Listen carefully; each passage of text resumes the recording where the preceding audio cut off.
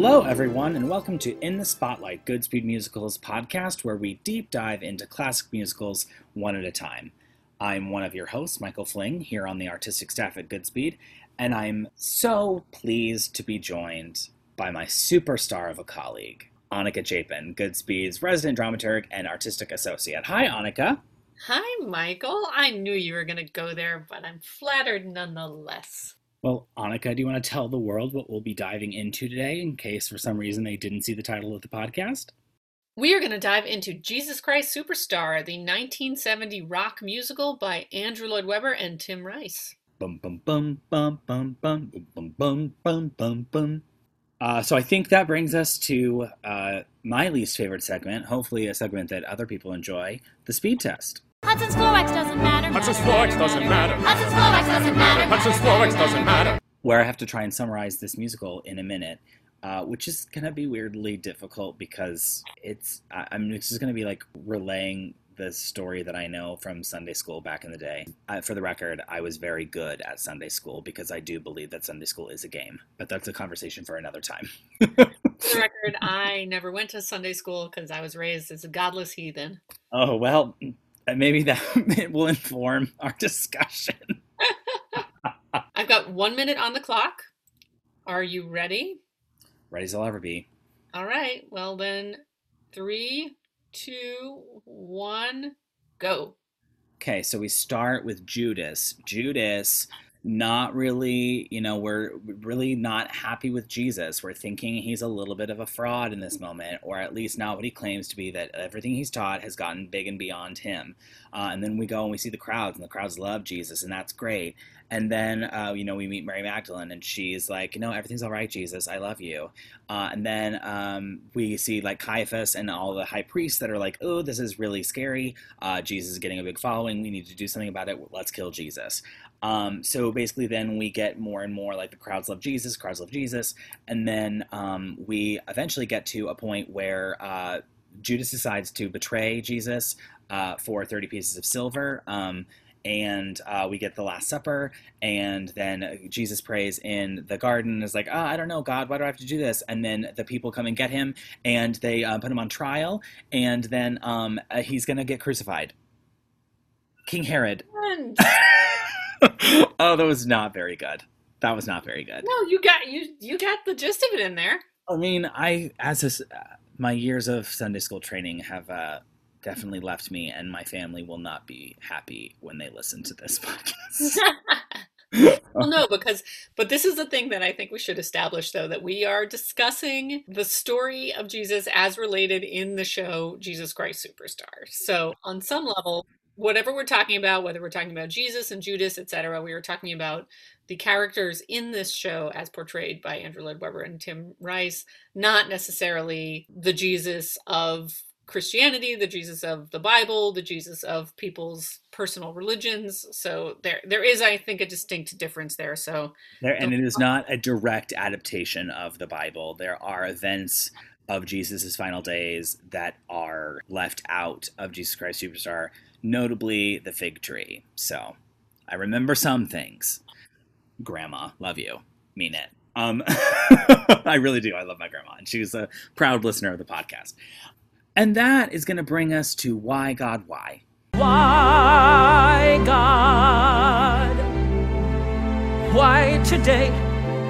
Where we talk about the big idea that governs the show, connects the characters, drives the narrative, and it's difficult to really boil the show down to a simple idea, but I think the two ideas that are at play here, depending on your view of the show, I think, is the question of faith, and also the question of legacy/fame and what fame can do to a movement when someone gets bigger than their own individual self.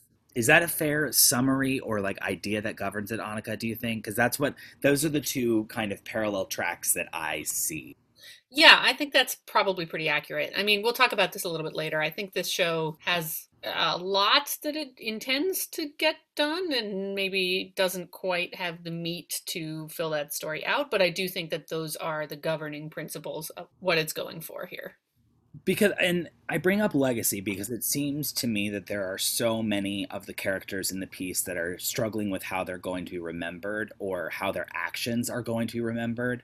Particularly when we get to, I didn't bring up Pontius Pilate in the summary, but particularly when we get to Pontius Pilate and the impact the crowds have on him, how Jesus is concerned with a lot of these kinds of things as well. Judas is concerned that he's not standing up for what's right. So I feel like that is a thing that the characters are very much grappling with, but then with Judas as the protagonist, or with Judas at least as the framing device of how we're looking at this story, the central question, I think, is faith.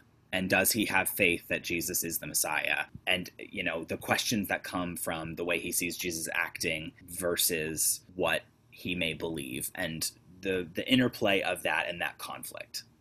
Yeah, I think that's a lot of it, definitely. I think there's also a lot of it that, as you said, is about fame, and just in terms of when you become something bigger than yourself, bigger than your particular message, then you really lose control of what that message is. You really lose control of what people make of what you've created. It becomes something other than yourself, which I think is also sort of something that this show addresses in terms of how much around Jesus is not really about what he was actually preaching, and how much of it became about the politics or the what it meant for this group, what it meant for that group, you know, the implications of what he was preaching on other people, and just, you know, the creation of a superstar and what that means, what the ripple effect is from that particular notion. So, Annika, do you want to take us way back to before and tell us about the origins of Jesus Christ Superstar? We can never go back to before. All right, so in the beginning, just kidding, we're not going to do that. I mean, I don't envy your task. Yeah, right? The most backstory of any particular show, and the least at the same time. So perhaps you've heard of a little book called the Bible. It's actually been really influential in our world. So yes, I'm going to just put that aside and assume that everybody understands and knows the story of Jesus and the history of Christianity to a degree. Jumping forward many years, Andrew Lloyd Webber is born. He was born to two musical parents. His father was an organist and a composer, and his mother was a violinist and a pianist. So he was raised just surrounded by music. His brother is also a world-class cellist. It was just sort of in all around him from the very beginning. So he wrote his first music, a suite of 6 pieces, when he was only 9. And then his aunt, who was an actress, brought him to the theater. And as soon as he started going to the theater, he knew he wanted to write for the theater instead. So by the time he was 15 and he went to music school, he was already writing a musical about Genghis Khan called Westonia, which is with an exclamation point, which I hope exists somewhere because I would love to take a look at that. And he had also set T.S. Eliot's book, Old Possum's Book of Practical Cats, to music, which is kind of fascinating because that will later turn into cats. I just didn't realize he had a musical relationship with that source material so early, but he did. So only 2 years later, when he was 17 years old, he met Tim Rice, who was a 20-year-old budding pop songwriter. They decided to work together, Andrew Lloyd Webber as a composer, Tim Rice as a lyricist, and they wrote 2 shows, one of which was Joseph and the Amazing Technicolor Dreamcoat. So that was a reasonable success within its own sphere, although it didn't get to Broadway or the West End until after Jesus Christ Superstar. You know, and Joseph is obviously really interesting because I think we think of it as after Jesus Christ Superstar, but it really did come before and laid the groundwork for them to be able to do Jesus Christ Superstar. Right. Because they really wrote Joseph with the idea that churches would use it and kids would perform it, and to be something that would be produced in churches. I mean, that was very much the intent, but to make it cool and fun and accessible. I think it's safe to say that, and fair to say, that they more than accomplished that goal with Joseph. And so a lot of progressive church leaders around them really encouraged them to look at some other biblical sources, notably the last days of Jesus. And Rice in particular was really interested in the character of Judas, and in trying to make him a little more three-dimensional than he is often portrayed.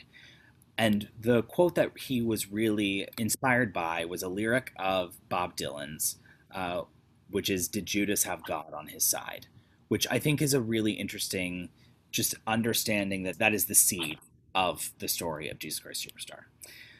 So this started as a very small record deal to record just the song Superstar. And Mike Leander, who had produced their first single, really loved the idea. And Weber was really interested in trying to fuse all of these musical styles of a symphony orchestra, gospel, rock, and soul into the sound of this show. As the rock movement was taking hold and becoming ever more popular, that was really what they were interested in. And they managed to get 70 pieces in the orchestra for this initial single of Superstar. And then they ended up even doubling that in post-production, so it sounded as if 140 instruments were playing this song, which is insane to think about to me. And then the B-side of this single was this symphonic suite almost that became called John 1941, which has a lot of the melodies and motifs that they plan to use throughout the show. And they were pretty aware from the get-go that they might offend some people, both Christian and Jewish, because of the nature of the story and the nature of where they were going to go with the story. And the initial release wasn't really a big deal at first. It didn't really take off, except in some fringe territories, but they made enough money that the record company put up the £20,000 to record the rock opera. So once they knew they were going to be able to record the rock opera, they went off into the country for a few days and really worked away. They say on the structure, although some reports at the time say that they got a lot of the score written as well. They ended up deciding to put the single Superstar at the end of the show and accompany Jesus' journey from the place of his trial before Pilate to where he would be crucified carrying the cross. So once they got it all written, they had tons of issues casting the album. There are a lot of stories about how they found some of these people. But they got it recorded through thick and through thin, and the producers suggested adding Superstar to the end of the title, as the piece was previously called Jesus Christ. So that is how it became Jesus Christ Superstar. Good change. I think Jesus Christ would have been a little hard to Google later. Even though maybe difficult. So Superstar, making its claim there. And so then they, it went off into post-production and all the things, and there's a really fun story about Andrew Lloyd Webber being so excited to show his family the test records that had been made and his new girlfriend and all these things, and they were going away on a trip to visit family, and the test records were destroyed by aftershave that broke in his luggage. And so they only got to hear King Herod's song, which is like the most not like the rest of the score of the whole thing. So I think that's fun, a little fun ditty. And fun story about King Herod's song as well. It is very different from the rest of the score. And apparently it started its life as a song that Tim Rice and Andrew Lloyd Webber had written as a submission to the Eurovision Song Contest, which obviously is that huge contest in Europe. I'm very upset it doesn't broadcast in America because I would watch it every year. So anyway, in 1969, they had written this song called Try It and See, but it didn't make it. It was rejected from the Eurovision selection process to represent England. So that was the song that they turned into King Herod's song. And the other one that I love is that I Don't Know How to Love Him was originally a totally unrelated song called Kansas Morning, which they wrote in 1967. And the lyrics were, "I love the Kansas morning, Kansas mist at my window," which completely scans. I mean, it's the same song, but it ended up in a very different form and is now beloved in a very different, and I dare say better form. So the initial reaction to the release of the album really wasn't that crazy. It was kind of like the single. It was a little bit of a, oh, okay, cool, it came out, not going to be that big a hit, fine. And they went over to America to promote the album, and initially American critics reacted really strongly to the piece, and the initial American press tour was way more than they expected. They went from New York to LA, even up to Canada, and after they had done all that, they got back to New York, and that's when the backlash began, as Andrew Lloyd Webber recalls. So the journey of putting it on stage is almost secondary to all this album stuff. I think it's important to understand that it really was conceived as a concept album, as a rock opera to be listened to. But getting it on stage was its own entire journey.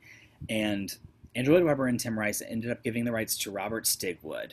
And right after they inked the deal, Webber got a telegram from Harold Prince, one of his absolute heroes, inquiring after the rights for Jesus Christ Superstar, which is just funny as we look at the history of Broadway. And they end up, of course, having a major relationship working on Evita and Phantom of the Opera, two of Andrew Lloyd Webber's biggest things. And interesting from a legal perspective, Jesus Christ Superstar did a lot for writers and rights holders in this country, because at the initial outset, there was obviously this album and it had gotten quite a bit of a following in America, and people started staging, like arena performances of it and big like concerts of it, and which really led the producing team and the writing team to create this huge arena tour concert thing to kind of quiet these other productions that were happening that were illegal, basically. And so they filed a bunch of things, and the U.S. Court of Appeals ended up defining grand rights performances for the first time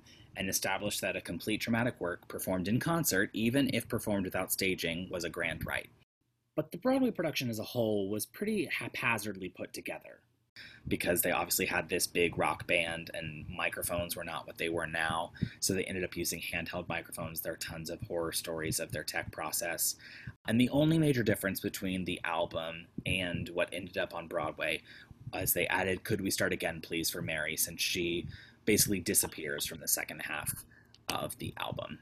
So the cast for Broadway came largely from the album, with Jeff Fenholt coming from the tour, and then Ben Vereen, who Andrew Lloyd Webber loved, even if he thought he was a little too polished for Judas, but he doesn't hold Ben Vereen responsible. He talks about what a great experience it was to work with him.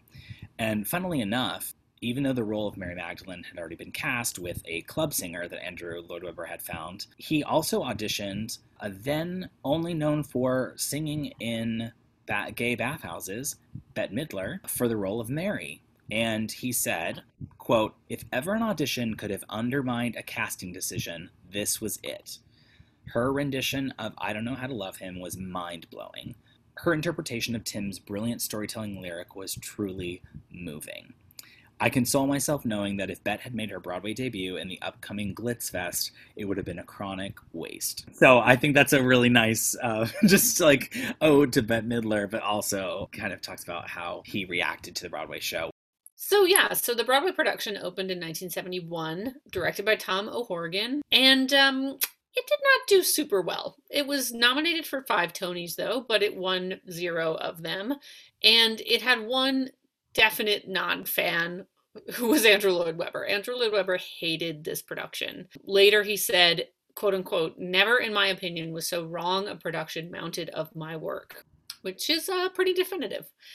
So it also got mixed reviews, and it was protested by many, by religious groups for being blasphemous, by suggesting Jesus and Mary had a physical relationship, for not including the resurrection, which we'll get into a little bit later, and for making a complex character out of Judas, who obviously is the traitor of Jesus, and people didn't want to feel that he was in any way good or complicated. Jewish groups felt it blamed the Jewish characters for Jesus' death, and later it was banned in some places for being religious propaganda, which only goes to show that you really can't win. It was problematic on both sides, the religious side and the people who were anti-religion. Well, everyone has a reason to hate Jesus Christ Superstar, I think is the moral of the story. Yeah, everyone has a reason to hate Jesus Christ Superstar. That's a good, concise way to put it. It is interesting to note that this is also probably the first musical that we've featured on the podcast to not be nominated for Best Musical at the Tonys, which is kind of crazy. There's a very small list of shows that have had a lasting, huge impact on musical theater that did not earn that distinction. Yeah. And most of them, frankly, are because it was before the Tony Awards existed. But it does join a very small group of shows that I think, without question, really changed the industry. But that production didn't change the industry. Yeah, it's so interesting. I feel like that's also such an unusual trajectory, because normally the first production is what makes something famous, and that is what causes it to have the momentum to become big and popular and canonical. But in this case, the first production was so terrible by some accounts that it easily could have tanked the show, except for everybody knew the concept album already, so it had momentum. And it's funny, they did a production in England not long after the Broadway production, which was directed by a different person, very different production, that was much more successful than the Broadway version. It opened in 1972 and it ran for 8 years, as opposed to the original one, which only ran about 3 in New York.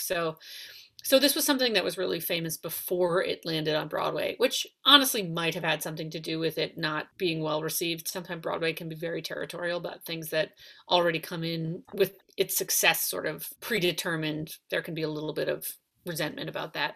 But also it sounds like this production was a stinker. Yeah, and certainly there were some people at the time who applauded the score and thought that there was a lot of good in it, but that it just didn't rise to the par of what it needed to be. Although it's funny, the New York Times critic compared it to the Empire State Building, saying that it seems momentous and then you get closer and it's not attractive. And I was like, hey, lay off the Empire State Building. Yeah, what a weird comparison. Anyway, so. But interestingly enough, Annika, as much as it was controversial, the Pope liked it a lot, right? Yeah, this is so interesting. So the concept album was played in its entirety on the Vatican's radio network with little intros that they had recorded from Andrew Lloyd Webber and some other people involved. And they said, we think this is very important and we wanted to share it. And then later, when the movie version was made, it was screened in a private screening for the Pope. So from the beginning, even though it's been sort of controversial on a religious front, the Vatican, which obviously is the most august religious institution, has been on board with it, which is pretty good of them, because I do feel like it is exposing a whole new audience to a biblical story in a really meaningful way. So right. And I think it also is the point that we'll talk about a little bit later, that the show isn't necessarily anti-religious or saying that Jesus isn't the Messiah. It's just raising questions, which, back to what I was talking about with the big idea, is fundamentally faith, right? That you have reasons to doubt it, but you do believe it or not. So it's interesting that it has had such a wide range of reactions within every community. Yeah, absolutely. So the film adaptation had been underway for a while, and it was directed by Norman Jewison, who had recently directed the silver screen adaptation of Fiddler on the Roof, which was quite successful, and definitely has a late 60s, early 70s vibe about it. It comes out in 1973 and is pretty successful. I don't know that it holds up super well. It definitely feels of its time, but it definitely increases exposure to the material. Yeah, and really ever since then, this is a show that has been fairly consistently produced. There's been tons of international productions, lots of revivals, both on the West End and on Broadway. And the notable ones, I think, on Broadway, there was a big revival that came from the Stratford Festival, 2012, starring Paul Nolan, Josh Young, and Shalini Kennedy.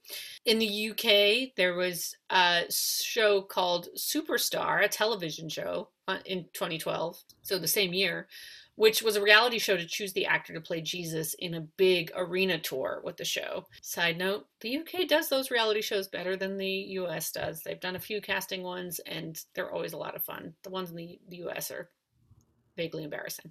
And of course, there's the 2018 television version that NBC aired, starring John Legend as Jesus, Brandon Victor Dixon as Judas, and Sarah Bareilles as Mary, with Alice Cooper as Herod. It was pretty badass and excellent. It's pretty spectacular. I think it's probably the best of those live things that happened. I also totally have friends who were involved, and I just think it's incredible. Yeah, I think it's both one of the best versions of the musicals live, for sure, and also I think one of the best versions personally of Jesus Christ Superstar. So it was a triumph all around, and that's a tricky thing to pull off. I totally agree. Completely agree.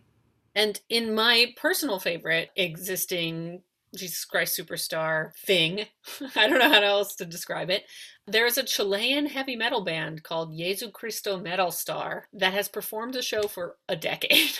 I'm sorry, what? That's bananas. So, if you're in Chile and you want to catch a show, then look up Jesu Cristo Metal Star. I think it's also important to say, too, that the creative team feels like the arena tours and things like the NBC Live production are the most effective way to stage Jesus Christ Superstar. Those tend to be closer to how they envision the piece. A lot of the time they'll talk about how a proscenium tends to dilute the impact of the show, which I think is interesting. And so in that same vein, one of the arena tours turned into a Broadway revival in 2000, which then was broadcast on PBS and was for a while kind of the quote-unquote reigning champion of Jesus Christ Superstar adaptations, though I would personally say that it has been eclipsed by the recent NBC Live. But just an interesting thing to note that performing the piece and how it is performed is very much at play when talking about Jesus Christ Superstar.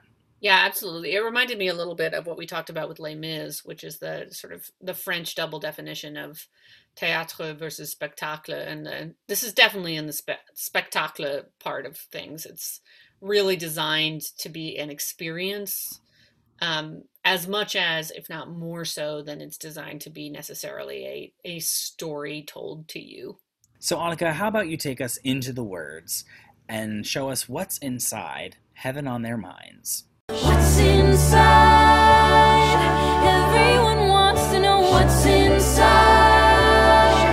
All right, so let's dive into Heaven on Their Minds, one of my favorite songs. And the first or second, we'll talk about it, number from Jesus Christ Superstar. I'm going to be listening to the original concept album from 1970. So if you want to go and listen to it or one of the many other versions that exist, go do that now.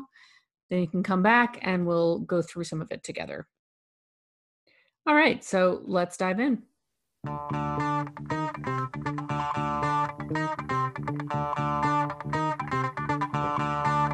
mind is clearer now. Okay, so I'm just going to jump in with this very little tiny bit because already we have so much. So as I said, this is sort of the first number of the show. It's sort of the second song in the show, but the first part is this kind of opening introduction. It's not really an overture. It's not really a number. It's kind of this sort of musical illustration of some of the stuff that's happening with Jesus. It's sort of up in the air as to what happens during it, but this is the first proper song. And that first number is a little bit kind of mushy in terms of its different songs. It sounds a little bit like actually Cats, which obviously Andrew Lloyd Webber would write later. But it's kind of a different mix of stuff. It's not really one song. It's not really one feeling. It's kind of all these different things happening. And then this vamp comes in and just clears it right away. Clears all away that confusion and just settles you right into it. And it commands attention because it is so badass. That is the best word for that vamp. It's a little bit dark. It's a little bit dirty. It's definitely rock. And it's nothing angelic or pure or what you might expect from a show called Jesus Christ Superstar. You're already dropped right into the tone of the show, which is going to be something very different from what you might be expecting to hear. So it's just a great way to kind of introduce this song, this show, and also especially this character, because you know that whatever character this music is introducing is complicated and dark, edgy, and there's a lot of interior stuff going on because this vamp sort of indicates that there's a lot of feelings and a lot of stuff, and we're about to hear it all.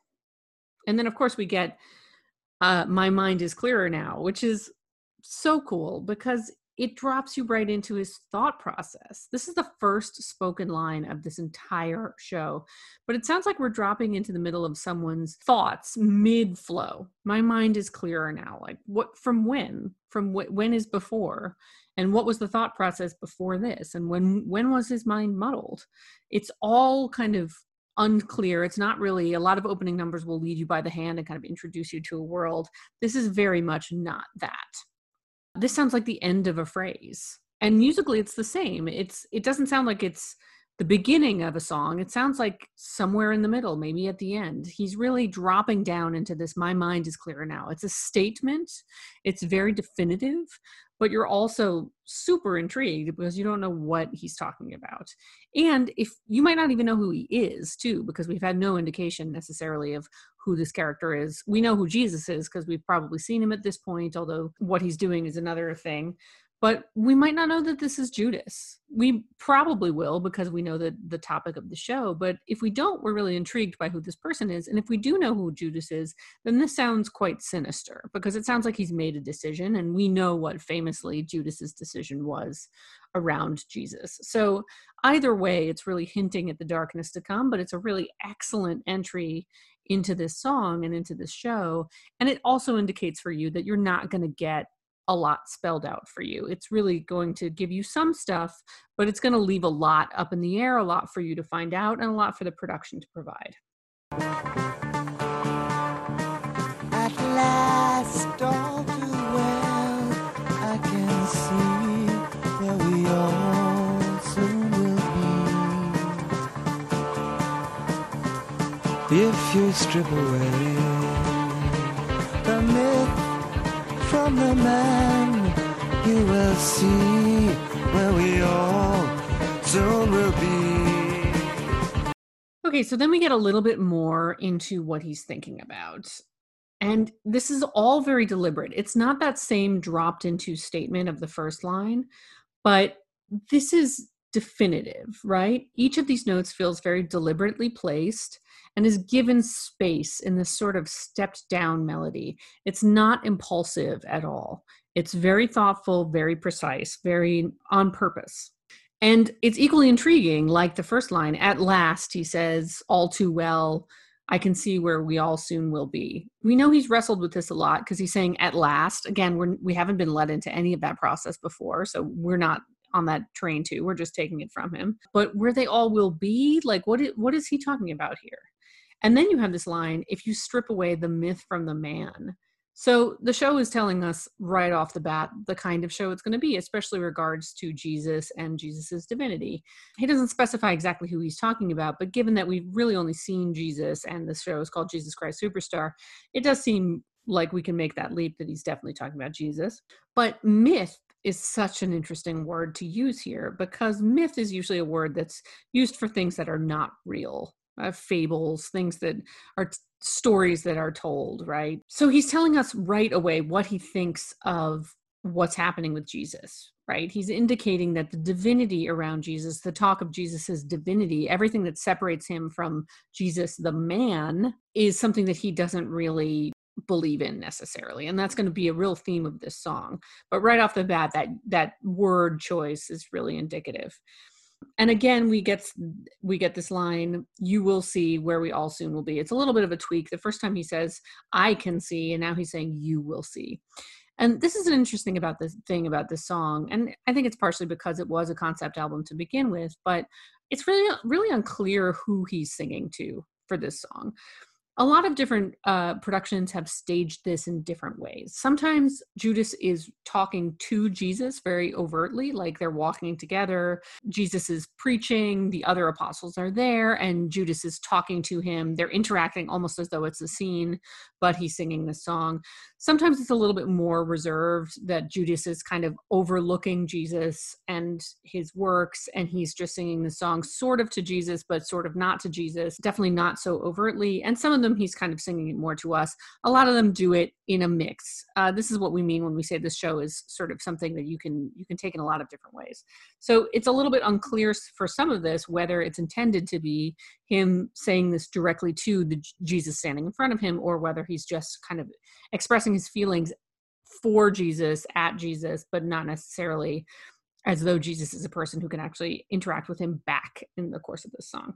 But also this line here, you will see where we all soon will be, does not feel like that one's for Jesus. That one does feel like it's for us. And again, this is the opening number, so it kind of, in some ways, is for us. We're the ones who are being led into this. Jesus! You started to believe the things they say of you. You really do believe this talk of God is true. And all the good you've done will soon get swept away. You've begun to matter more than the things you say. And now we're getting some of the real Judas, the sort of deliberation, the idea of the beginning being really thought out, being really a statement of something he's thought about a lot. He's really come to a decision, and here's the decision. All of this control and thoughtfulness has really slipped away. And we get this anguished cry on Jesus. The first time we hear the word Jesus in this entire show, first time Judas is saying it in this song, even though we know who he's talking about, he can't maintain that kind of control that he's had before. He can't maintain that sense of deliberation, of argument. This Jesus is from the heart. It's this kind of wailed, emotional cry, and it feels impulsive. He can't help but try to get through to Jesus now, right? After the first part, it felt like perhaps he was talking about Jesus. And then we hear this other stuff too. You've started to believe the things they say of you. You really do believe the talk of God is true. We can feel that this is emotional for him as well. He's really losing control of his earlier argument and thoughtfulness. The melody here is building and climbing up, which mirrors the first verse, which was going down. So it's different. He's not dropping into something. Now he's like kind of scrambling, building on top of it. Feels like he's getting more upset, less able to control himself. And although these phrases aren't phrased as questions, you've started to believe the things they say of you. It feels a little bit like they're questions. Like he can't believe that Jesus is believing this. All of this stuff about Jesus being a God. He's still in the state where he's upset by this. And then, of course, we get to the real meat of his argument, that Jesus's work will fall by the wayside since Jesus, the person, is becoming more important than Jesus's message. And we can hear that this line is really emotional for him, right? And it's such an intriguing thing to say, right? Like, I'm in, tell me more. Tell me more about this argument. Tell me more about what you mean, Judas. And for the first song in the show, that's a great place to be. But it's also a little bit interesting because we have seen pretty much none of this, right? We've maybe seen Jesus preaching with his apostles and his people in the beginning kind of intro part of the show, but it can depend on production to production.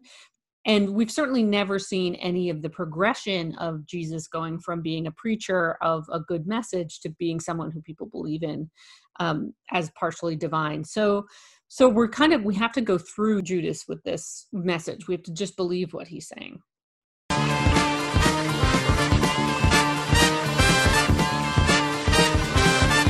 Listen, Jesus, I don't like what I see. All I ask is that you listen to me. And remember, I've been your right-hand man all along. So this part is great too. So after he's gotten upset again, and he said, you've begun to matter more than the things you say, which gets back to that kind of wailing place, as we said, that emotional place. There's a little break here. And then we go to this other part, and he's trying a different tack. He keeps doing this, right? He's done this twice already in this song. He starts out really deliberate, really thoughtful. He then goes to something that's a lot more emotional. He's getting upset. He's thinking about all this stuff. And now we have kind of the third tack, which is he's just a buddy. It's not that he's upset. It's that he's concerned about Jesus and reminding him that, he's his buddy, right? He's been there all along. I've been your right-hand man. It's just like, he's appealing to Jesus. It's sort of like, listen, Jesus, I don't like what I see. It's just kind of like a conversation here. Does it work? Not really, because we've already heard him go through the first part, which feels very sinister and like he's made a decision. And then the second part where he's upset. So we just don't believe him really that he's actually just concerned about Jesus. You have set them all on fire. They think they found the new Messiah. And they'll hurt you when they find they're wrong. Ooh, this is interesting. You have set them all on fire. They think they found the new Messiah, which is a very funny, very British rhyme, right? Because if you speak with an American accent, fire and Messiah do not rhyme. But if you are with a British accent, obviously they can. But he's saying, he drops into this low place and he says, they think they found the new Messiah and they'll hurt you when they find they're wrong. So Judas is for the first time in this kind of conversational buddy place saying that he thinks Jesus is not a Messiah, right? They are wrong to think that they have found a Messiah. But of course, he's softening the message, attempting to soften the message by having it be in this sort of a chatty section. I remember when this whole thing began. No talk of God, then we called you a man. And believe me, my admiration for you hasn't died. But every word you say today is twisted round some other way. hurt you if they think you've lied. Ooh, we're getting more in the sinister part, right? He's reminding Jesus that he's been there since the beginning again. No talk of God, then we called you a man, right? That feels like a little bit of a dig, right? We didn't have this old ridiculous thing about you being a God. We just called you a man. And then he says, I remember my admiration for you hasn't died, which is always a little suspicious because if you have to say something like that, it does kind of flag the fact that your admiration has to be reinstated, which feels like the admiration is on the chopping block. And then he takes it a step further, saying that everything Jesus says gets twisted and people will think he's lying. We don't know exactly what this refers to. He might just be saying that Jesus says normal things, the world twists them, they think he's a god, and then they think that he is lying because he has said he's a god. And obviously that will come up later when Jesus is asked whether he is the Son of God, and he says, that's what you say. But it's one of those statements that's like millimeters away from saying that Jesus is lying himself, right? It feels very close to accusing Jesus of lying. And we have these statements, these big kind of dropped statements are in these kind of lower dark parts. There's something a little bit, Judas is very different from the snake in the Eden story, but there's something a little bit kind of seductive about him. He saves these big kind of, people will just think you're lying for these kind of low, quieter moments, which contrasts with this spiky big rage he gets and this anguish when he's singing Jesus. There's so much going on in Judas's mind, clearly here throughout this song, and there's so much going on with this music. And that's also true in the background of the music as well. I mean, this is the concept album again, but like, listen to just how much instrumentation is happening. There's all of these rhythms. It's like, there's plenty happening right now. We're getting a portrait of Judas's mind, which is kind of a mess, right? He's got all these things crashing together in his head. He's trying all these different tacks. This is not a person who's particularly settled, comfortable, or even really understands what he thinks himself, I think. And that's what we're supposed to get from this kind of, it's not a cacophony because it's a lot more organized than that, but like there's just plenty crashing together here. Nazareth, your famous son, should have stayed a great unknown. Like his father, carving would he'd have made good. Tables, chairs, and oaken chest would have suited Jesus best. He'd have caused nobody harm, no one alarm. So this is so interesting. We get this interesting kind of odd, hoppy bridge, which says that Jesus should have stayed a carpenter with his father, right? Causing nobody harm or alarm. It's a deceptively dark message for such a sort of happy part. It's almost this kind of like clapping dance. And often people will contrast it with like people doing a dance actually or celebrating together. But Judas is saying that Jesus's preaching is causing people harm and alarm, right? And that Jesus should have stayed quiet, basically not preached. So now we're getting to the point where we're realizing how separate Judas is from Jesus's message, because the whole point of what Jesus is doing is about risking his own life ultimately to make sure that his message gets heard, that makes sure that people are moved by this, are heard by it.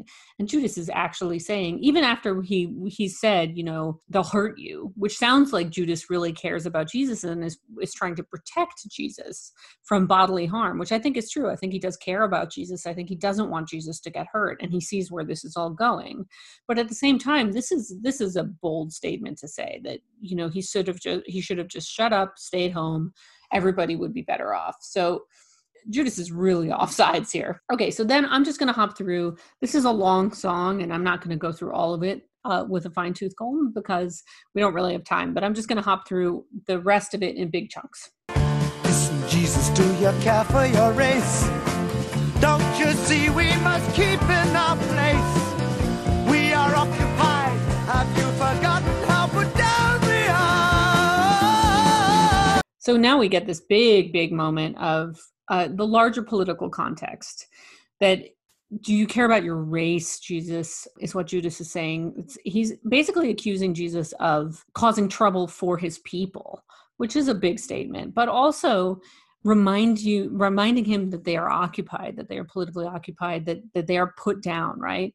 He's just basically saying it's a different philosophy that Judas has here, which is kind of saying like, don't rock the boat, don't get people angry, don't cause a fuss that's going to make everything worse. And this is in some ways an argument that comes up a lot whenever there's a movement.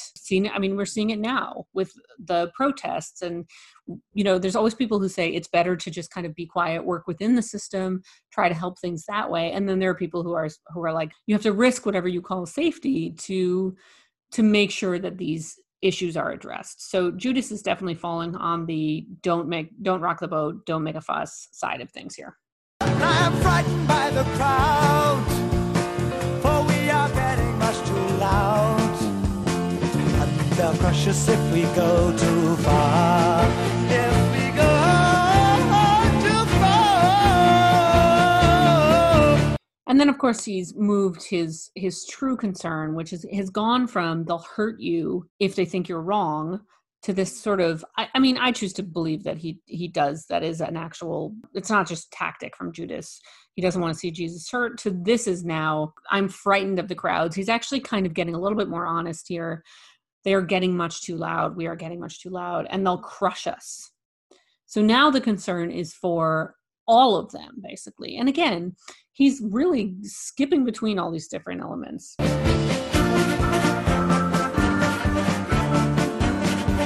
Dance break.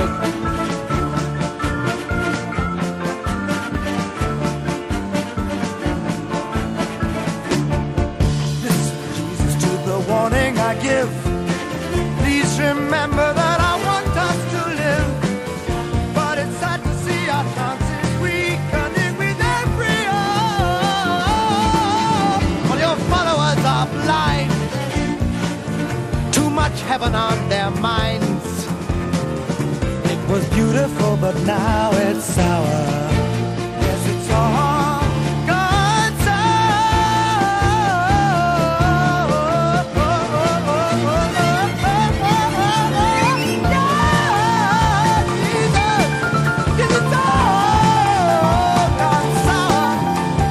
Listen, Jesus, to the warning I give. Get your money out for it.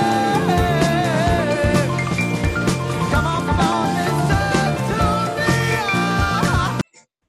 Okay, we get it there. We don't have to include all of the rest of that. So, and now we've moved to something else, right?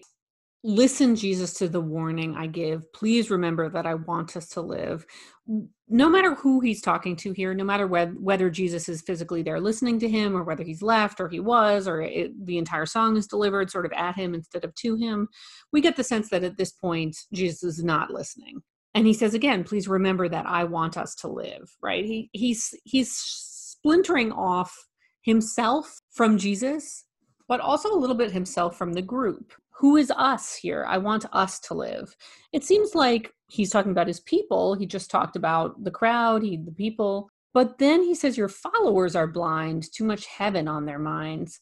And so it doesn't feel like Judas is now aligning himself with the followers. He's separating himself out away from the followers. And then that line is such a dig. All your followers are blind, too much heaven on their minds. By which I think he means that all of these people are just so enamored of the idea of this perfect afterlife that they're not seeing what's really happening, which is that this is really, really dangerous, right? It was a beautiful thing, but now it's gone sour. This has gone too far. Listen to Jesus, to the warning I give. And then it just becomes this sort of rocky anguish, and we're into the show. So it's a really interesting song. It's a great character portrait, again, of a person who is not having this is not Judas in a really settled moment, even though the very beginning of it does sound like he's officially made the decision. But I think we're hearing all of these different elements. The rational decision-making part of Judas from the beginning, this kind of sinister, I'm going to move forward with this part, this emotional, anguished part who loves Jesus and just hates the idea that Jesus is walking into something that's going to hurt him. This part of him that's a little bit kind of petty, separating himself from the followers who are fools in his mind. This person who cares about his people, although honestly at that point, if that falls so late in the song, it kind of feels a little bit like he's just using that as an excuse. And this whole thing, which sounds a little bit like a child who's not being listened to by a parent, right? He's going to try everything he can think of to get the attention of Jesus. And none of it seems to be working too well. And then under all of this, we get this great kind of rocky music, which is all in that kind of dark minor key vein, bringing us forward, a lot of energy here, but allowing us to sort of hear this almost twisted thought process that's going on with Judas, this mix of emotion and mental stuff that's ending up in this kind of like angry, upset soup that is him right now. So it's a bold choice to be the introduction to our show. And it's amazing that it's a song about Judas, and Judas making some legitimately good points in this song. I don't think we come off this song. We do think that Judas has not managed to very successfully make an argument, and he's really shot himself in the foot with stuff like Jesus should have stayed a carpenter and shut up at home. That really has lost him some points. But he's not totally wrong about what he's saying about Jesus having become himself more important than the message of Jesus, right? The show is called Jesus Christ Superstar. And what Judas is pointing out is that if you turn this man into this God figure, then people are not going to listen to what he's saying. They're just worshiping him, which is a very good point. So it gives us a lot to go into this show with, a lot to chew on, a lot to see. Some of this won't really pan out. Some of this we will not see a ton more on. But the fact that it's here is giving us a lot already. And then, of course, that vamp, which is the best of all vamps ever. And that brings us to, how do you solve a problem like Maria? How do you solve a problem like Maria? Where we talk about some of the internal and external forces that cause issues for Jesus Christ Superstar. So obviously we've already mentioned a lot that the show is quite controversial. Basically, any and every group finds something at issue with Jesus Christ Superstar. Notably, as we said, many religious groups find it to be completely irreverent and are upset that it doesn't feature the resurrection, and it's already cast a lot of doubt on the foundational story of Christianity. And then you also have a lot of Jewish groups that believe it to be very anti-Semitic, with the Jews turning on Jesus and the way that Jewish people are portrayed in the piece. So Annika, I guess my question is, I fall into the camp of I don't believe Jesus Christ Superstar to be anti-Christianity or anti-any religious group. I very much believe that it's a discussion of faith and a discussion of the doubts that can be raised around any religion and how do you contend with that. To me, that's how, and maybe that's just how I rationalize it. With my upbringing and, the world that I am forever the optimist. So I always try to look for the no one's wrong side of everything. But am I being a little too naive in that? How do you feel the outside controversies affect productions of Jesus Christ Superstar and how people receive them?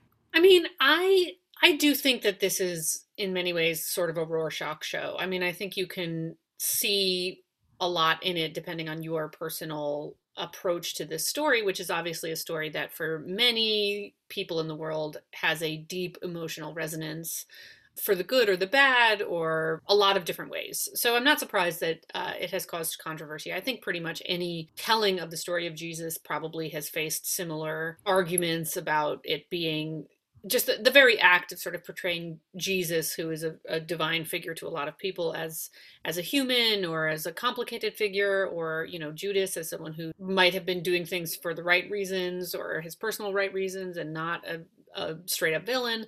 I think anytime you're doing that, you're going to get this kind of response.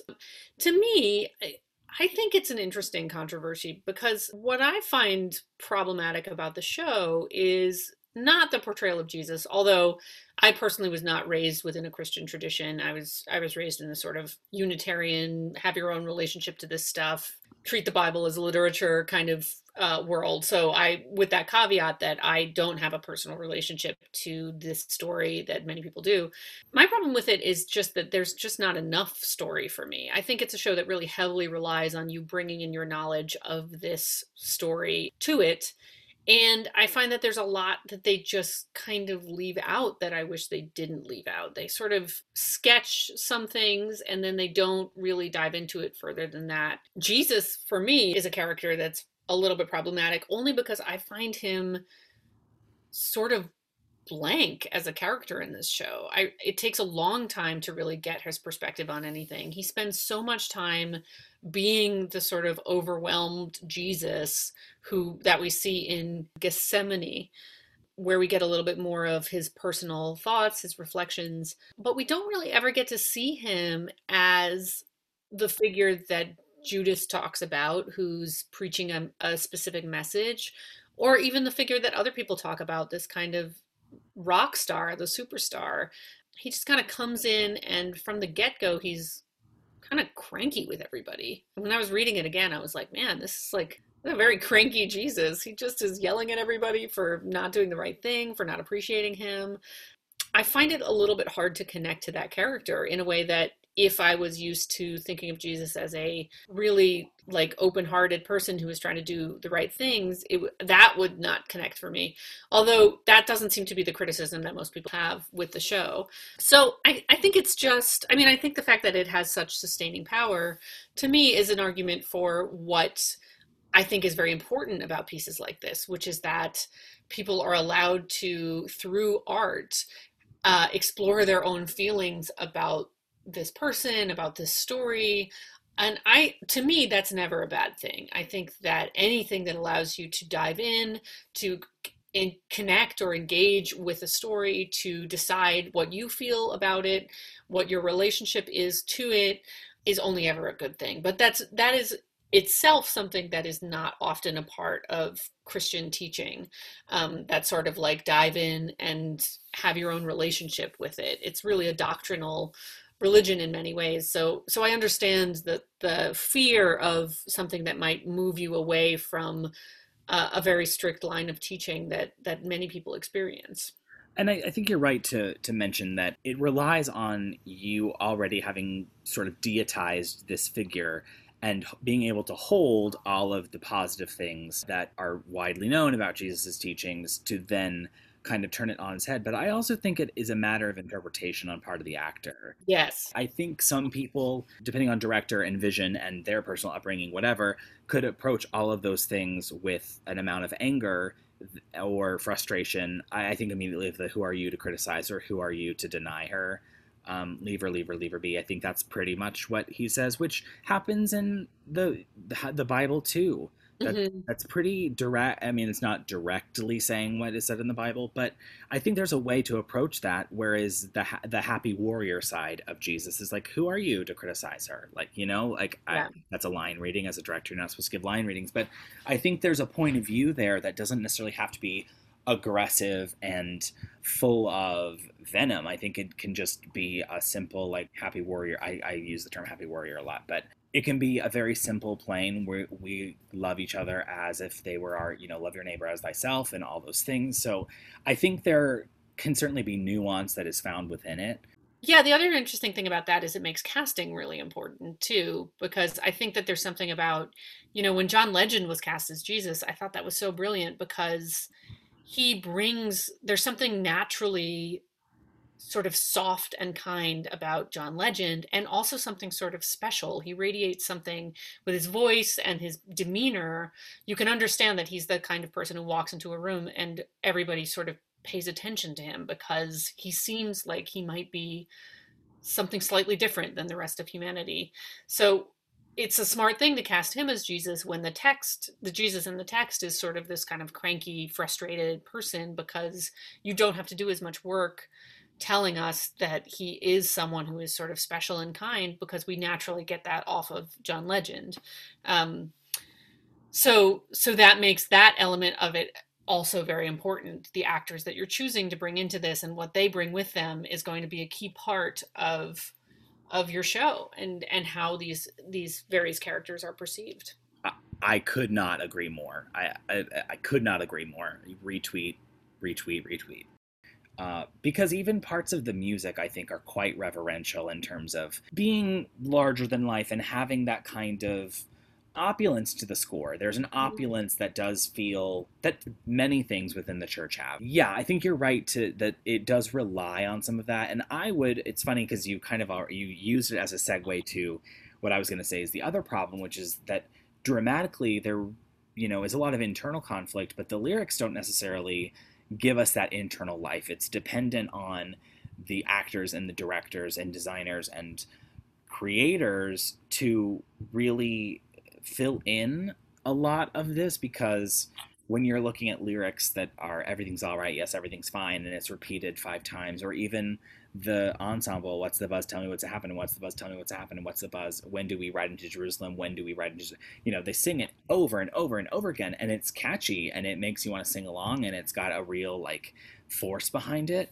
Certainly makes it a lot easier to memorize on some ways, but that's not necessarily theater. That we're not actively engaging in a story, and I think that lies in this whole, like, the concept album was meant to be a rock opera, meant to be heard. I think it's why the creative team loves it in arena and tour settings and in concert settings, because that it is the celebration of the music, and the music carries it. And as theater, or at least traditional proscenium theater, it has some issues that come up, and it, I think, probably isn't as satisfying as listening to the album, because when we first sat down to do this, I was like, oh my God, I love this show. And you were like, oh, I thought it was, like, kind of creaky. Like, we immediately had varying points of view on it. And I think it's super fair, because it kind of depends on where you're at, but it does kind of inherently lack, while it is very theatrical, it doesn't always quite feel like theater to me. Yeah, I totally agree. I think it's an interesting case of what is its strength is also its weakness, which is there's really not a ton of story that they tell. Also, I think it's oddly complex. I mean, that was my reaction to it this time, which is like, I always go into the show and I just love the first half an hour of it. And then I just lose my way a little bit. I find it hard to keep track of Caiaphas and Pilate and Herod, and it gets really into the story of these three kind of people in power, and they all have their own agenda, and it's only in the lyrics, and it's sometimes very dropped in. They don't really take you by the hand through this story. So by the time we get to the end, I'm always a little bit like, okay, I obviously know what this story is, but I'm also a little bit like not sure. I've gotten a little bit lost in it, which is kind of ironic considering it's probably the most famous ending of a story that everybody in the world will know. And it just, that loses me a little bit. I wish there was more of the story that they talk about in Heaven on Their Minds. I wish there was a little bit more of the story that Mary talks about. It tips its hat at other stories happening within this story, but it doesn't actually tell those stories. And sometimes it loses you. And it's funny because when they talked about having to do it as a concept album, from the get-go, the creators have said that it helped them shape the thing because it made it more focused, it made it more authentically rock sounding. And I think if this had started out as a show, it would have been a different show. It would have been something that probably was a little bit more fleshed out in terms of story. So I'm not necessarily sad that it's not fleshed out, but it does make it a little bit hard for me to connect with it on a storytelling level, and that's how I connect to things because I'm a dramaturg and that's what I go for. But the music is great, and I'm kind of glad that it's unusual because I don't think that every show should follow the same rules.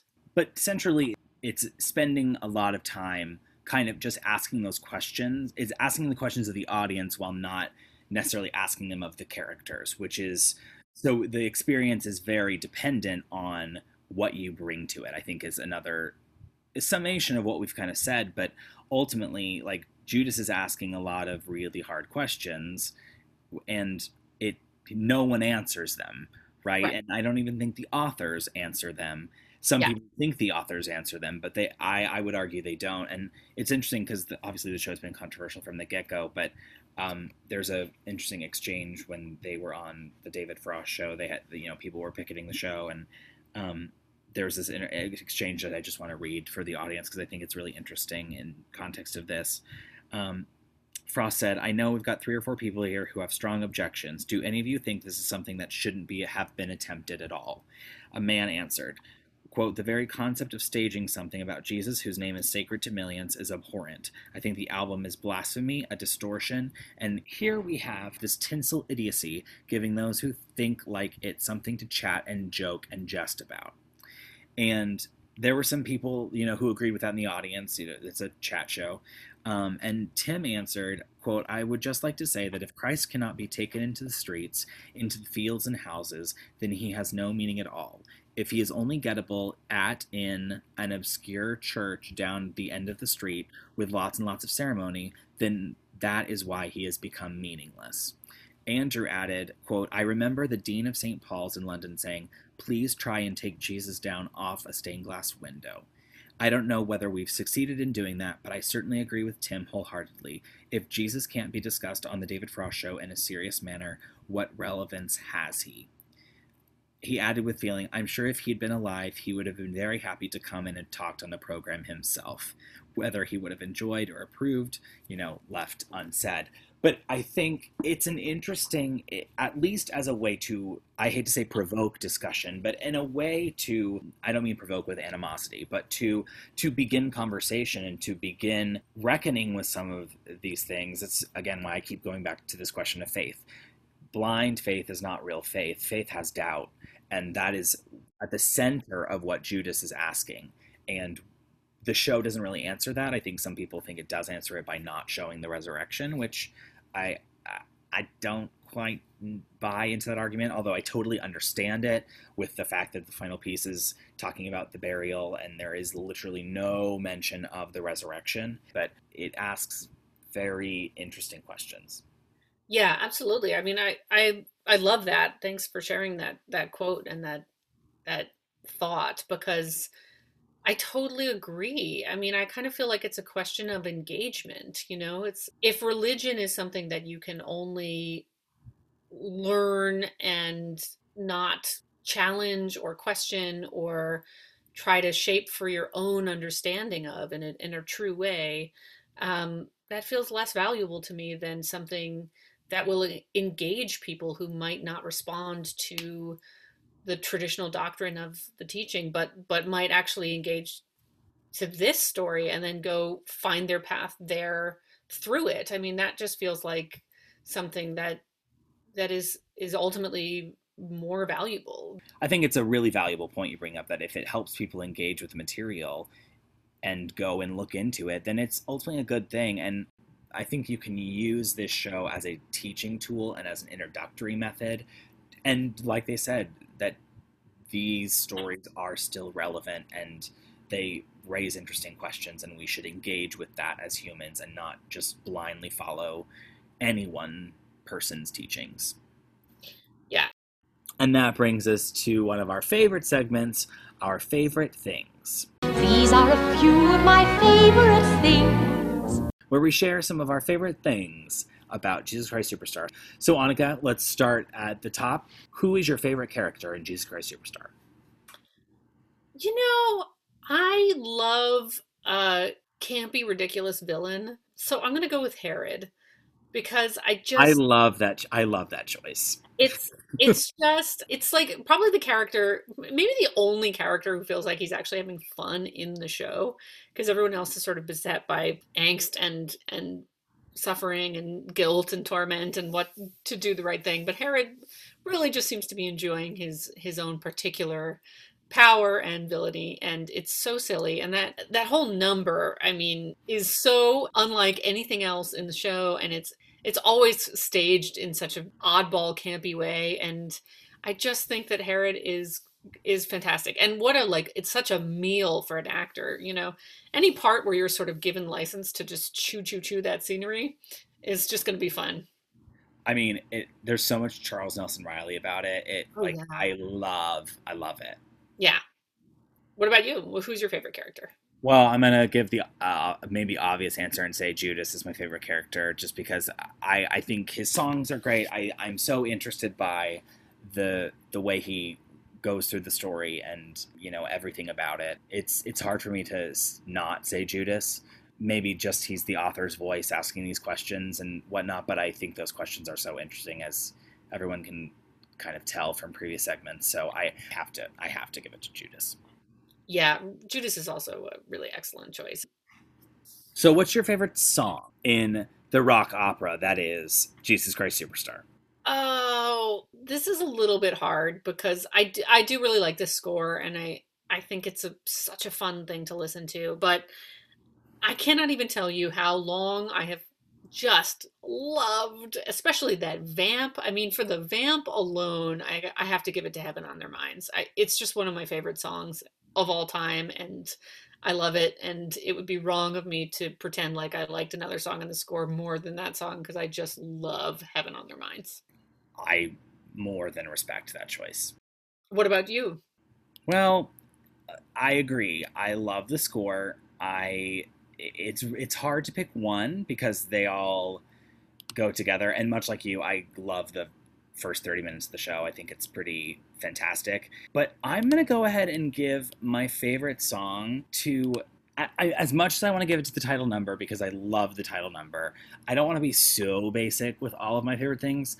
And we haven't talked about Simon's song, which when you get a phenomenal performer in that role to sing the bleep out of that material, it is profoundly amazing to me.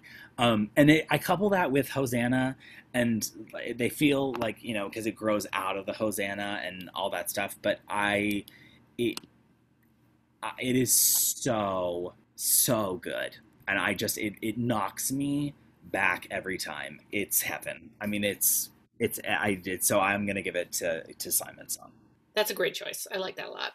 So what's your favorite miscellaneous, your favorite catch-all, your random favorite thing about Jesus Christ Superstar?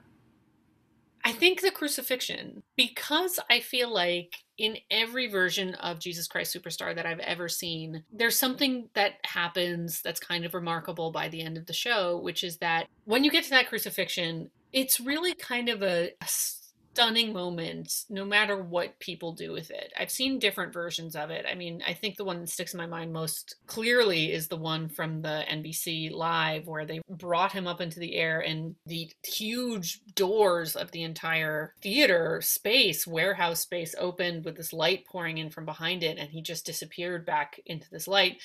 I've seen it where it's just a sort of floodlights coming behind this cross. Whatever it is, it's always a very striking moment, and it's always a very simple moment. And I think what it does is, after all of this rock music coming at you, after all of this story coming at you, after all of this stuff coming at you over the course of this show, it gives you this real moment of, I mean, I say appreciate, I don't mean in a good way necessarily. It really makes you sort of stop and understand how awful and horrible, that moment of stillness, appreciating just the terror and badness and what that actually means for a person to be crucified, I think achieves actually a great deal of, really allows you to sympathize and feel that very deeply in a way that I think most Christians would really appreciate and understand. It's a theatrical moment necessarily, no matter what they do, but every choice I've ever seen anyone make in that moment has had that effect of stillness, of really making you feel that deep in your gut in a visceral way. And I just always think it's a beautiful and important moment. And it's funny you bring up the NBC Live, because in some ways, like, that is my third favorite thing about Jesus Christ Superstar. It is, to me, it's definitive in terms of what we've seen already from the piece. I think the work from the actors, the work from the ensemble, who is like working overtime and doing an incredible Camille A. Brown choreography, and just the whole concept of the whole thing, I thought was so electric and so exactly what the piece should be. So in some ways it should be my favorite thing, but I think I'm going to give it to the Pontius Pilate trial scene, which, having now researched the show and heard a lot of Andrew Lloyd Webber's intent with the music and how smartly he really crafted the score on that level, the trial scene has always been so impactful for me, similar to what you were talking about with the crucifixion, just in the 39 lashes that Jesus gets and the absolute conflict within Pilate about whether or not he should do this. And is this the right thing to do? And the entire psychology of that moment from his perspective is very interesting to me. And you've got the crowd, of course, and the crowd, the mob, basically. But something about those 39 lashes and that one, boom, boom, boom, boom, two, is so completely just horrific and terrible and it pulsates with such an energy that, to me, it's its own kind of torture in a smart way, because I think you're forced to think about what that would feel like every single time, and it keeps going, and you as a listener, as an audience member, are like, oh my God, when is this going to end? And then you start to think like, he's getting whipped. So I think it's a pretty powerful moment of music and theater and storytelling. So I think that probably gets my third favorite thing spot. Yeah, it's so funny because I was thinking of exactly that too, those lashes and having us experience every single one of them. You're so right. It is so effective. And just so moving and harrowing. It's interesting what they choose to, in this show where they choose to not dramatize a whole bunch, what they choose to dramatize is smartly chosen sometimes. Yeah, totally. Well, that brings us to our final segment, Corner of the Sky. Gotta find my corner of the sky.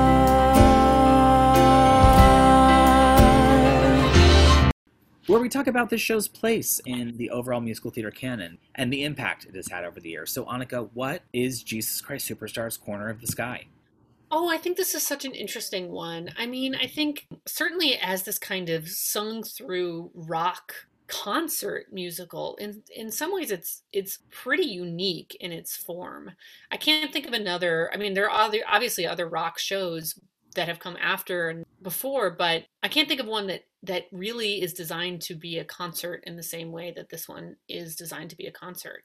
It puts musical theater back at the center of American conversation, which, as much as we respect Stephen Sondheim and a lot of the greats that we worship all the time, this was a time where musicals were slipping out of the popular domain, and this is right at the heart. I mean, it was the number one charting album for a while, and it was kind of the last to do that for a long time. So I think that's important to note. And, you know, the whole rock opera kind of concept album thing is still something on some level that exists as a route to Broadway. I mean, Evita is a concept album, which, you know, Chess is a concept album, Tommy is a concept album, American Idiot is a concept album, Jagged Little Pill kind of is a bit of a concept album. Hadestown, obviously Hamilton was kind of originally conceived as a concept album. So this is still something that's very much in our ecosystem,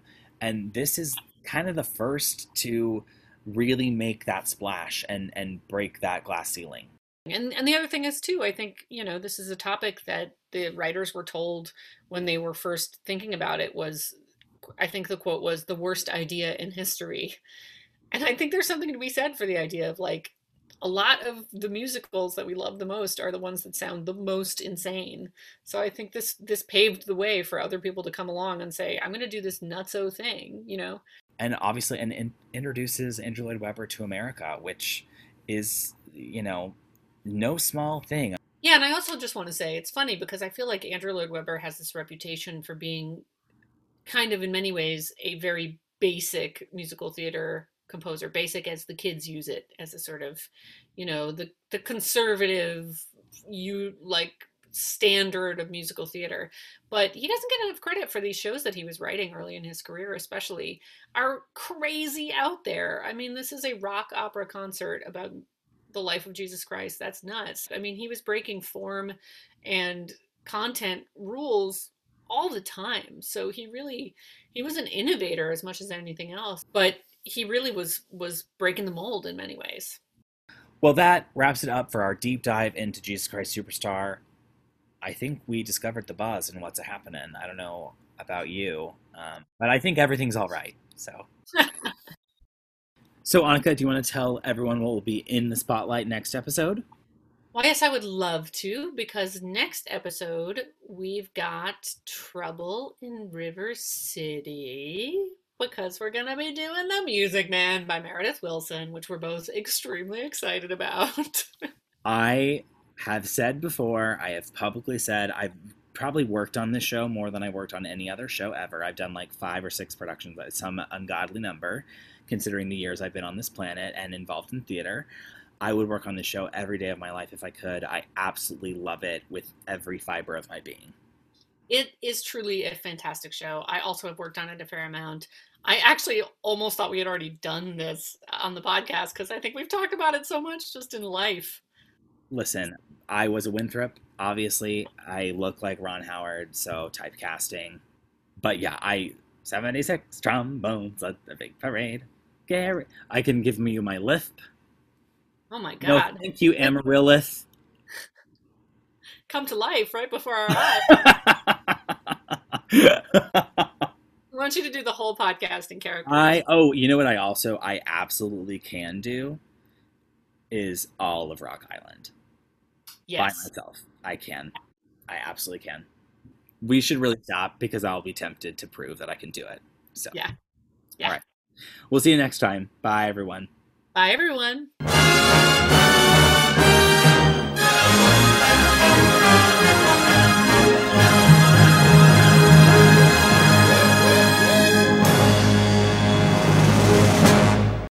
This podcast has been a presentation of Goodspeed Musicals, produced by the artistic staff and edited by me, Michael Fling. Our podcast would also not be possible without the generous support of the Sennheiser Electric Corporation, the Burry Frederick Foundation, Webster Bank, and the Richard P. Garmany Fund at the Hartford Foundation for Public Giving. If you enjoyed the show and would like to financially support Goodspeed, please visit www.goodspeed.org. See you next time!